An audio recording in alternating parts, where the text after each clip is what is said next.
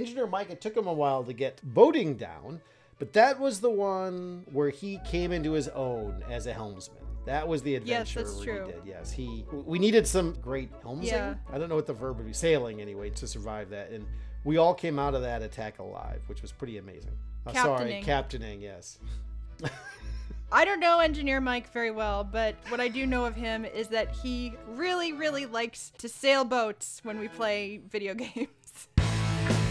Recorded in our Nerd Haven studios, this is Pop Medieval, with your hosts Dr. Richard Scott Noakes and Nina McIntyre, discussing the intersection of medieval literature and pop culture on a semi-weekly basis. And now, back to your podcast. What, Doc? What, Nina? Well, looks like we have a new obsession as of late. Yes. We've been playing this video game called Valheim. It's a relatively recent game, but it's super fun and super addictive. Yes, so it's been a lot of us and Engineer Mike and another fella whose character's name is Niklas, and we've been Vikinging it up. So for those who are the unwashed masses out there, why don't you tell them what this game Valheim is about? Sure, so it's pretty topical for Pop Medieval. Valheim is a survival / co-op / MMO available on Steam or double check. Engineer Mike, is it just a PC game? It's a PC game. Where you are flown in, you as in the player character are flown in on a Valkyrie. You are dropped in at these standing stones and you are left to survive, naked and afraid. And I compare it to games like Minecraft, where you have to build things, you have to build structures, you have to build weapons, you have food that you have got to eat and prepare recipes. And also another game we've mentioned several times on this podcast, Ark Survival Evolved, where everything wants to kill you. Other comparisons I've seen, one game that I have not played, Horizon Zero Dawn, Conan Exiles, Assassin's Creed Valhalla, probably because, it's got this Norse theme to it. The setup of the game is very Norse. Odin is in it, very cooperative. Building things are killing you. Mythical Nordic creatures. Some creatures, I don't know if they're actually Nordic or if they're just fictional. It's definitely a new obsession of ours. We've been playing it pretty consistently for the past 2 months now. Gosh, has it been 2 months? Been about 2 months. Yeah. Now, time goes regardless of who's on. So if someone's on, time goes. And I did notice that we were in day 700 something. Since it's a half hour per day, that means that among the players who've been playing in our little world, that's something like combined, we've racked up somewhere in the range of 300 plus hours. Oh my gosh, really? Yes. So we've played a few minutes of the game. And we're not in the end game yet, but we're partly not in the end game because sometimes we'll think like, we want to do this new thing, but now we want to do it. We don't want to do that till someone else gets on here so we can all die together. And there's a lot of dying together that we've been doing in the game. That's true. Yeah, you will die and you will die a lot. So if you get in this game thinking, oh, I'm going to play this all the way through, I'm going to have a perfect record. Get that out of your head immediately. And also get it out of your head immediately that you're going to play this game alone. This game is for cooperative play. I tried getting on. I'm a person who likes to play games alone by myself at first to give them a feel. The minute I sat foot in this game by myself, I said, no, I need an entire group to play this game because you cannot survive more than 15 minutes without a grayling trying to just chop off your head, emerge from the forest and slice you into pieces. You need an entire party to build things with you. It's hard. We'll get into that in a minute. There are parts you can do by yourself. So Mrs. Awesome has all these pig farms all over the place that she's set up. For when no one else can get on. I call it Viking Animal Crossing when she plays. Like she'll get on and just say, I'm just go farm some pigs and plant some carrots and turnips and hoe the earth. And there are elements of the game you can sure do by yourself. And you can play solo, but I think you're right. I think it's a game you really want to play co-op. Yeah, to get to that point, you're going to need at least 2 or 3 other people to help you build the wall around that farm and the like. It's very Stardew Valley with a lot of people. Yeah. So let's go ahead and get started. So what is the meaning behind the name Valheim? So like a lot of the game, it's kind of got Old Norse names that they've tweaked a little bit. I don't know why. I suspect it's for SEO purposes because it has the feeling of someone trying to avoid copyright infringement. Yeah. It's unlikely that Snorri Sturluson's going to come back from the dead and sue them. So I think they just want it to be searchable. So Valheim The word Heim means like home. And the idea is that you are a dead warrior and you're trying to earn the right to, in this kind of purgatory world that you are in the middle of Yggdrasil, the world tree, to fight on Odin's behalf. So it's like Valhalla, but not exactly. So it's Valheim, Valhalla, home, something like that. I see. Okay. It's more just to conjure the idea of this Nordic mythical world rather than just be any specific place. Yeah, I think that's true. But I will also say that compared to most Viking setting games, obviously it's got all sorts of mythical elements. You start off, you're basically dead, and then you get re-deaded as time goes on many times. Yeah. And you get attacked by Draugr, who are former dead people who failed and are really, really dead now. There's degrees of deadness, I guess. It's not realistic in that sense, but in some other ways, it really, I think, does a lot to get at this kind of Viking ambiance that's way more historically accurate, I think, than you would normally see. So even Valheim isn't just a kind of random collection of, this sounds like Viking words, but thought through in some way. I still feel like, when you're trying to write high fantasy and include something Norse or something Gaelic or something even Old English, and you go to one of those fantasy name generators and you click start, and it gives you something that's vaguely Old English or Norse or Gaelic, but it sounds like crap. Yes. It's got like the suffix of this and the prefix of this, and they just put it together. It makes something vaguely Old Englishy, Nordic-y, Gaelic-y. I feel like this did a good job. Like, it does not sound crappy at all. It does a really good job. Being high fantasy without being too out there, if you know what I mean. Yeah, and I think they have these little, in addition to the main standing stones you go to and others that have a function, they have a lot of little standing stones that are written in runes and have what are often authentic Viking names of the people who've carved them, which tell stories. And some of them give information like, oh, be careful about such and such in this area. But others will just be, I can't believe I'm here. Just little snippets of life. Yeah. My carrot farm was destroyed. Now I'm going to go kill the Grey Dwarves to get revenge, or something along those lines. Like the graffiti at Pompeii. There you go, Don't exactly. Don't poop on this wall, that sort of thing. Look that up for anyone interested. It's hilarious. Like I was saying, there's a lot of building that has to go into this game. Of the things that you have to build are tools and weapons. You start off with iron weapons, if I'm correct. No, you start with wood. Wood and stone. Wood and stone, yeah. Okay. And then you move on, your metal increases. So yes. Can you tell our audience a little bit about the progression of the strength of your weapons? Like all such games, the first thing you do is punch trees until you get wood. So there's bits of wood and stone on the ground, and you build like stone axes and things.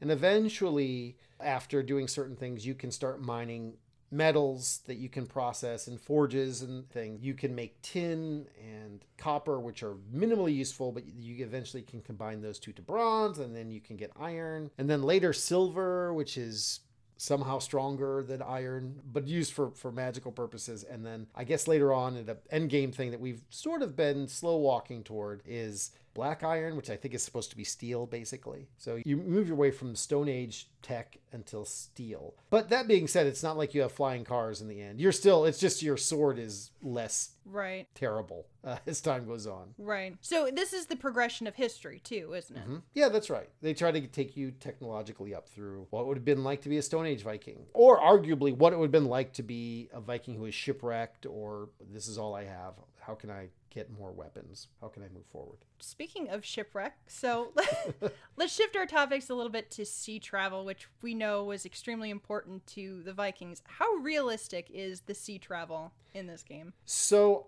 it's pretty realistic for such a game. Normally you let your sail down, you push your arrow, and you go off in that direction, Minecraft style. Maybe there's some variation of that. In this game, which direction the wind's coming from matters. How much your sail is unfurled matters. It's not entirely accurate. It's not like it's a flight simulator where every element of sailing a longship is present. But it is largely there. And my biggest complaint is that longships were designed to travel both directions, and this one you can only row backwards, which is fine. Now Mrs. Awesome. Only you would have that complaint. Yes, Mrs. Awesome and Nicholas have a complaint also, which is when you're on the bigger ships, the long ships, the passengers who are presumably also rowing, they don't get a rowing animation. They really want to be there rowing. I agree with this, yeah. But instead, they end up running around and looking for sea serpents and other such things. Or the people who are clinging to the mast, like Yes. out of terror, because it's storming and there's a giant sea serpent that's coming after you. We're really just holding on to the mast. We're not doing anything. I want to see a screaming animation. Yes. And you can be swept off by yeah. waves. We've had that happen Yeah. many times. That was certainly an adventure. The first time I got to see a storm out at sea, that was horrifying, but also incredibly compelling too. It was like a movie. It was Yes. very immersive. I loved it. And the first time we had a storm at sea on a raft, we had to quit soon after because everyone was seasick afterward, like legitimately motion sickness. Yes. Yes. Yep. From being on these huge waves that were throwing you around. Because you can't take your eyes off the screen at any time. Otherwise, you will be thrown out into the ocean or in the sea and you will get eaten by a sea serpent. Eaten, drown, run out of stamina, what have you. You will be dead. You will be dead is really the ending of most Valheim adventures. This is true, yeah. Let's talk about how cooperative this game is and how this game rewards you for being in a group or in I guess tribe is the wrong term for it. A settlement would be best. We have built, I guess collectively, many settlements, many large miniature cities throughout our game, which you can't really do if you're just playing as a single player, not just because it's impossible to collect all those materials, but also because you really need the help of many players to get this accomplished. The cities that we're building, honestly, they're a video game, but I mean, is this a reflection of medieval Viking settlements at all? Yeah, so in the popular imagination, Vikings just went around raiding and pillaging. But the truth is, 90% of Viking life was not that. And then normally when you're raiding and pillaging, you're doing it close to home. So most Viking raids and pillages were of other Vikings. So, you know, the popular imagination doesn't think about what life was like at home. They lived in a pretty, unforgiving environment. And you had to cooperate. You had to participate in the life in a lot of ways. So, for example, one of the things in the popular imagination for rowing a ship is that there would be these slaves who were rowing. But in fact, Vikings seem to think of this more as a kind of team thing that you were doing together as a group. And so like a team building, rowing your longship was the trust fall of the Viking working world, I guess. And so when you have a settlement, most of the people are there, they're farming. They are defending against wild animals that are coming in. They are fletchers to make arrows, all those kinds of things. And you always would have that kind of thing for any kind of settlement. But that's a pretty unforgiving world. And if you don't have enough food coming up to the winter, when you're frozen in and you have not been cooperating, things are going to be tough. And they had buildings, like separate buildings, like we'll have a building that's just for the forge. Or we have a building that's just for sleeping. So they had separate buildings like this, or would there be like a general building for everything? You probably would have had a long hall that would be the kind of public space where public events would happen.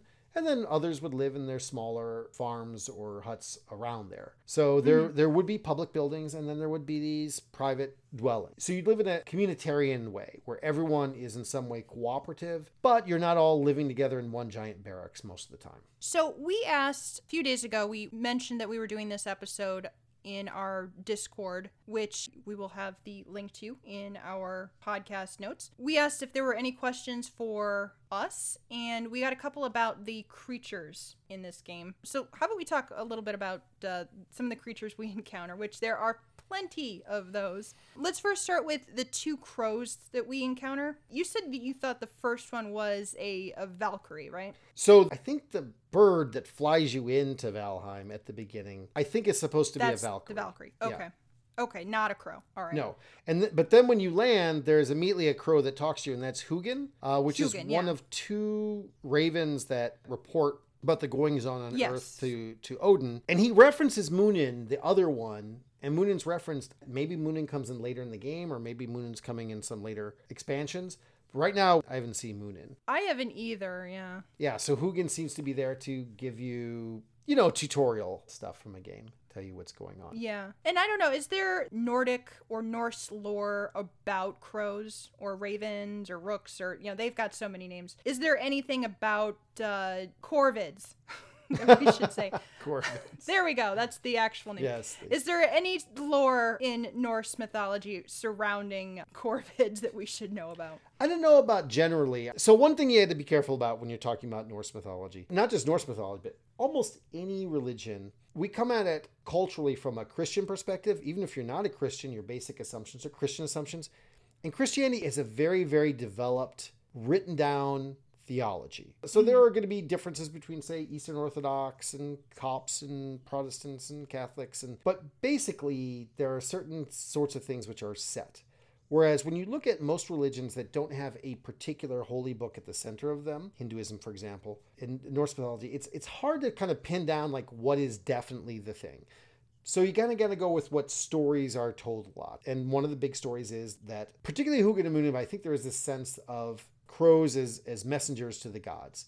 Now, in this game, actually, they're messengers from the gods, I think. They kind of, because they're tutorials from the devs telling you what's going on. But yeah, it's very much the same dynamic. Okay. The biggest creature that you encounter for the first time is Eikthyr, the deer god. He's like the first big boss that you have to fight. He's pretty much a doozy. What is his relevance then? Okay. Yeah, so now, part of our Discord community, Elle White, I think her boyfriend had these questions, and she posted them for him about Eikthyr. Eikthyr he's one of these slight variations on Norse mythology. He's a giant reindeer that shoots lightning at you and is very angry. I describe him as Rudolph on cocaine, but oh my God. And he is terrifying. Yeah. He's actually a version of a real creature, one called, the actual name of it was Eikthyrenin. So this is a case where they've changed the name slightly. And Eikthyrenin is in the Edda by Snorri Sturluson, or brought to us by him. He is a hart, a giant, or that is, say, a deer, that eats the branches off the world tree, Yggdrasil. And of course, we can see the branches of the world tree, Yggdrasil, throughout the game up in the skies. He eats the branches off of this, and then instead of him shooting lightning in the mythology from his horns, these rivers flow out of that, and these rivers come out of his horns. And we actually have an image in stone from something called the Gosford Cross, which is actually a 10th century Anglo-Saxon cross. It's a big, 14-foot stone cross, and it's got stone carvings of all sorts of Christian, and it's interesting because it's got Christian and Norse myths combined on them. Some people think the Christian stuff was added later. I actually don't know enough about it to have an opinion on that. But one of the things on it is Eikthyrenin, this reindeer that bites off the world tree and creates these rivers. Interesting. Okay, this is probably not related at all, but there's a heavy metal rock band called Mastodon. Their third album was Blood Mountain. Probably have never heard of this before, but their famous song from that album was called Colony of Birchmen. By the way, Mastodon from Atlanta, where I currently live right now. The cover of that album, Blood Mountain, features a deer head that looks almost identical to Eikthyr. Just before this, I looked it up really quick, and I was like, wow, it looks very familiar. I wonder if it's the same. Probably not related at all, but I just wanted to point that out for any heavy metal heads that are listening right now. Or inspired by.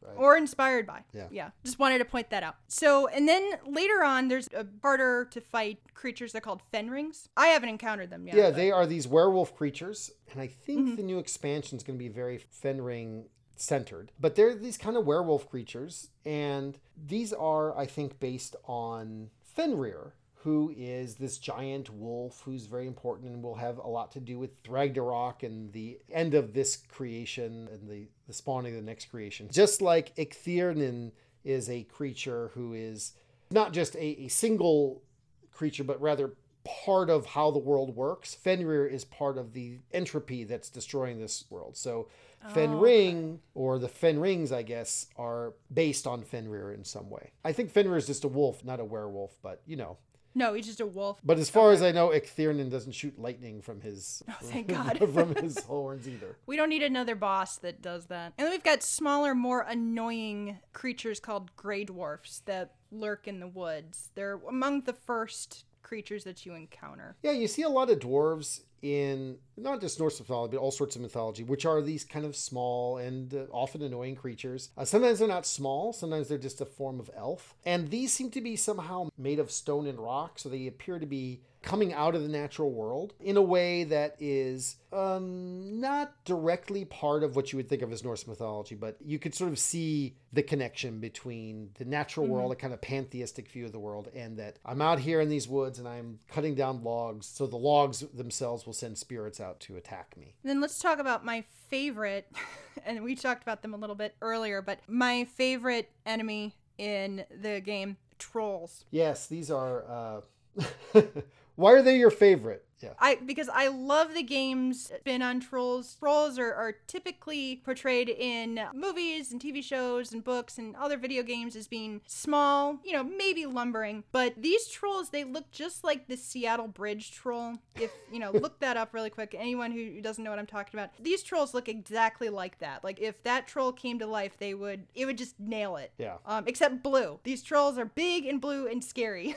So that's why I love these trolls so much. Yes, they are big and blue. They're basically like big blue giants that come and fight you, don't like you very much. And one thing I've come to not like about the trolls in the game, I will just say, is that they wear loincloths. And so it is very common for after you've killed one, for it to kind of fall down on top of you and then you're staring into its butt. And I just would prefer not to stare into troll butt. I'm kind of glad it's wearing a loincloth, though. I mean, right. Beats the alternative. How about right? trousers? How about that?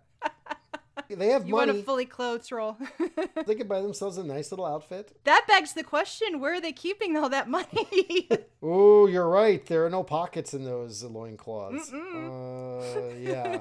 I think some things are better left unexplored. Yeah. All right. Finally, the final creature we want to talk about, Surtlings. Yeah. So I have a theory about this. I have no idea where this is going for, but so Surtlings are these kind of fire elementals. And what I'm about to describe is not really fire elemental, but Surt sounds like Svart, which means dark, and they have Svart elves, which are dark elves, which are, I think, are supposed to be essentially the inverse of the light elves, or in this case, I think of the Greylings, the Grey Dwarves. And so I think the Surtlings are supposed to be Svart elves. The idea that Svart elves who live in Svartalheim are fire elementals, I don't think that's part of it. But again, this is one of these things where they have a nod to Norse mythology and they've played around with it enough, but they've left just enough there that you see they're not just being silly, they're actually inspired by something. Oh, interesting. I'd never heard of that before. There you go.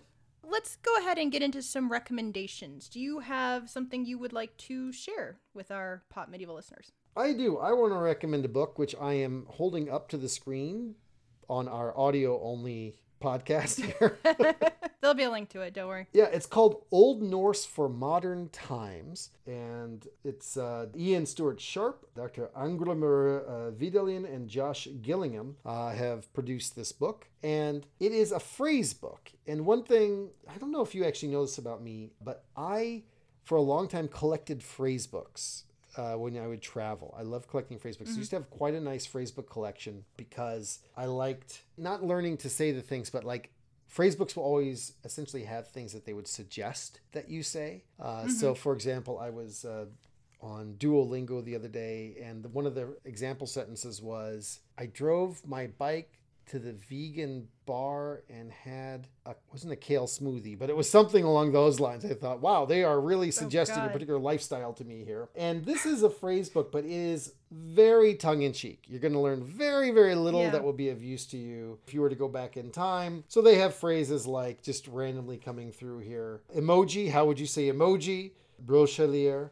How would you say, it's only rock and roll, but I like it? How would you say close but no cigar? I'm not camping with these heathens, etc. Shape up or ship out, etc., etc. So it has all sorts of amusing ones. A lot of them that have to do with online computer gaming life. So that is Old Norse for Modern Times. And we'll have a link in the show notes so you can go to Goodreads and get that from your favorite retailer. So you're going to have to use these phrases as we're playing Valheim now. I did try using a few of them, but normally I want to use them at a moment of great crisis, and no one wants to hear it then. That's true, right? No one wants to hear your bon mots. Come on, Doc. So How about you, Nina? What do you have to recommend for us today? Sure. So Nicholas Winding Refn is a very divisive director in our house. He has directed some very good films, and he's also directed some really, really questionable films and TV shows. His latest project is a television show called Too Old to Die Young, and it's 10 episodes of an hour and a half long something. I only saw like a 7 to 10 minute long scene from one episode, and I was just like, what is this? What are you watching? And then I just checked out. I couldn't do it. I have to tell our dear Sure. listeners that because I can see Anthony or Mike, I can see that the only thing that you two agree about on this show is that it's divisive. It's very divisive. And the reason why I'm telling you guys this is because there's one thing that we do agree on, and that is Valhalla Rising, one of his first pictures, is fantastic. Yeah, it's a great film. All of the slow, pensive, and thoughtful decisions that he makes in his directing works in this film. I mean, the film has maybe 5 or 10 lines of dialogue total, and you really have to do a lot of watching. This is a show, not tell type of movie. And from what you can tell that it's about Scandinavian Scotland, Viking Scotland during the Crusades. Mads Mikkelsen is the only recognizable actor that I can tell. I think the other actors they're not big Hollywood names. They're no one that I recognize. But Mads Mikkelsen is the lead, and he's got one eye, and he leads the rest of the characters who don't have names, per se, away from Scandinavian Scotland to where we think is the Holy Land, but they end up in where I think is indigenous America. Yeah, I think that's how I was supposed to understand it. And then other things happen. I'm going to leave it like that because your interpretation is more important than my interpretation. But like I said, it's a beautiful mood piece. And you really can't stop watching this movie. It's gorgeous. Like, the cinematography is fantastic, and the lack of dialogue really works in its favor. And that's something that I can't really say for all of Winding Refn's movies. Sorry. But this one I can. It's really, really good. So if you are an actor who is in Valhalla Rising and you're not Mads Mikkelsen, remember it was Nina who said you were nothing, that you're no name. I did not say that. I said I did not recognize and you. I believe that she wishes you would just die. I believe that's what she Oh my got. God. Okay. Yeah, that I did say. I'm sorry. No, I agree. I really enjoyed that film as well. And you're right. It's Yeah. a very show, not tell movie. It's very, very well structured, very well put together. I really enjoyed it too. All right. Well, anything else for the good of the group before we stop recording and I get on Valheim to help Mrs. Awesome fight some undead or mug some trolls or raise some pigs or, I don't know, even kill some drakes? I just want to say it's really nice to play a game or explore something in Norse mythology that isn't problematic. Yes, that's right. Nazis ruin everything, and this is something that has not yet been ruined by Nazis. I'll just say that. I'm very happy about that. Yeah, there's nothing troubling about it actually at all. It's relatively wholesome for a game where you are dead and then get undeaded and then deaded again. That's the wrong English for that. And you're fighting people who are more dead than you are half the time. Yes. For all of that, it's relatively wholesome. It is. There's just a lot of blueberry picking for our Viking world. Yeah. So we recommend it. All right. Well, I got to go play some Valheim with Mrs. Awesome. So, We'll join you later. oh, good. West Through Hall, Nina. West through Hall Doc. Pop Medieval was recorded in our Nerdhaven studios. Your hosts are Dr. Richard Scott Noakes and Nina McNamara. Our audio engineer is Engineer Mike. Our music is courtesy of Dr. John Jinran. For more information, visit our website at profawesome.com/popmedieval, or visit our Discord channel using the invite link in the description of this episode. Thank you for listening. It's not like World of Warcraft or Ark where they grow back after 24 hours, is it? They get wiped out for good. Yeah, when you get rid of a resource, God. it's gone. You know, the first continent we started on, there's very little left there for us other than just going and grabbing wood, right? There's very little metal. All the birch trees we've almost stripped from the meadows. I mean, the entire continent we've stripped of the resources we need. And you should see what we've done in the mountains. We found one mountain that had a lot of silver mines, and it is the greatest ecological disaster ever, us coming into those mines. It is just You've strip mined we have everything. strip mined an entire mountain. It is awful. It's to the degree that in order to get from one location to the other, we have to jump over these huge quarries that we have. And I've started just tearing out parts of the earth just to make it easier to go from one quarry to the next. Now we basically have to shrink the mountain down just so we can travel around.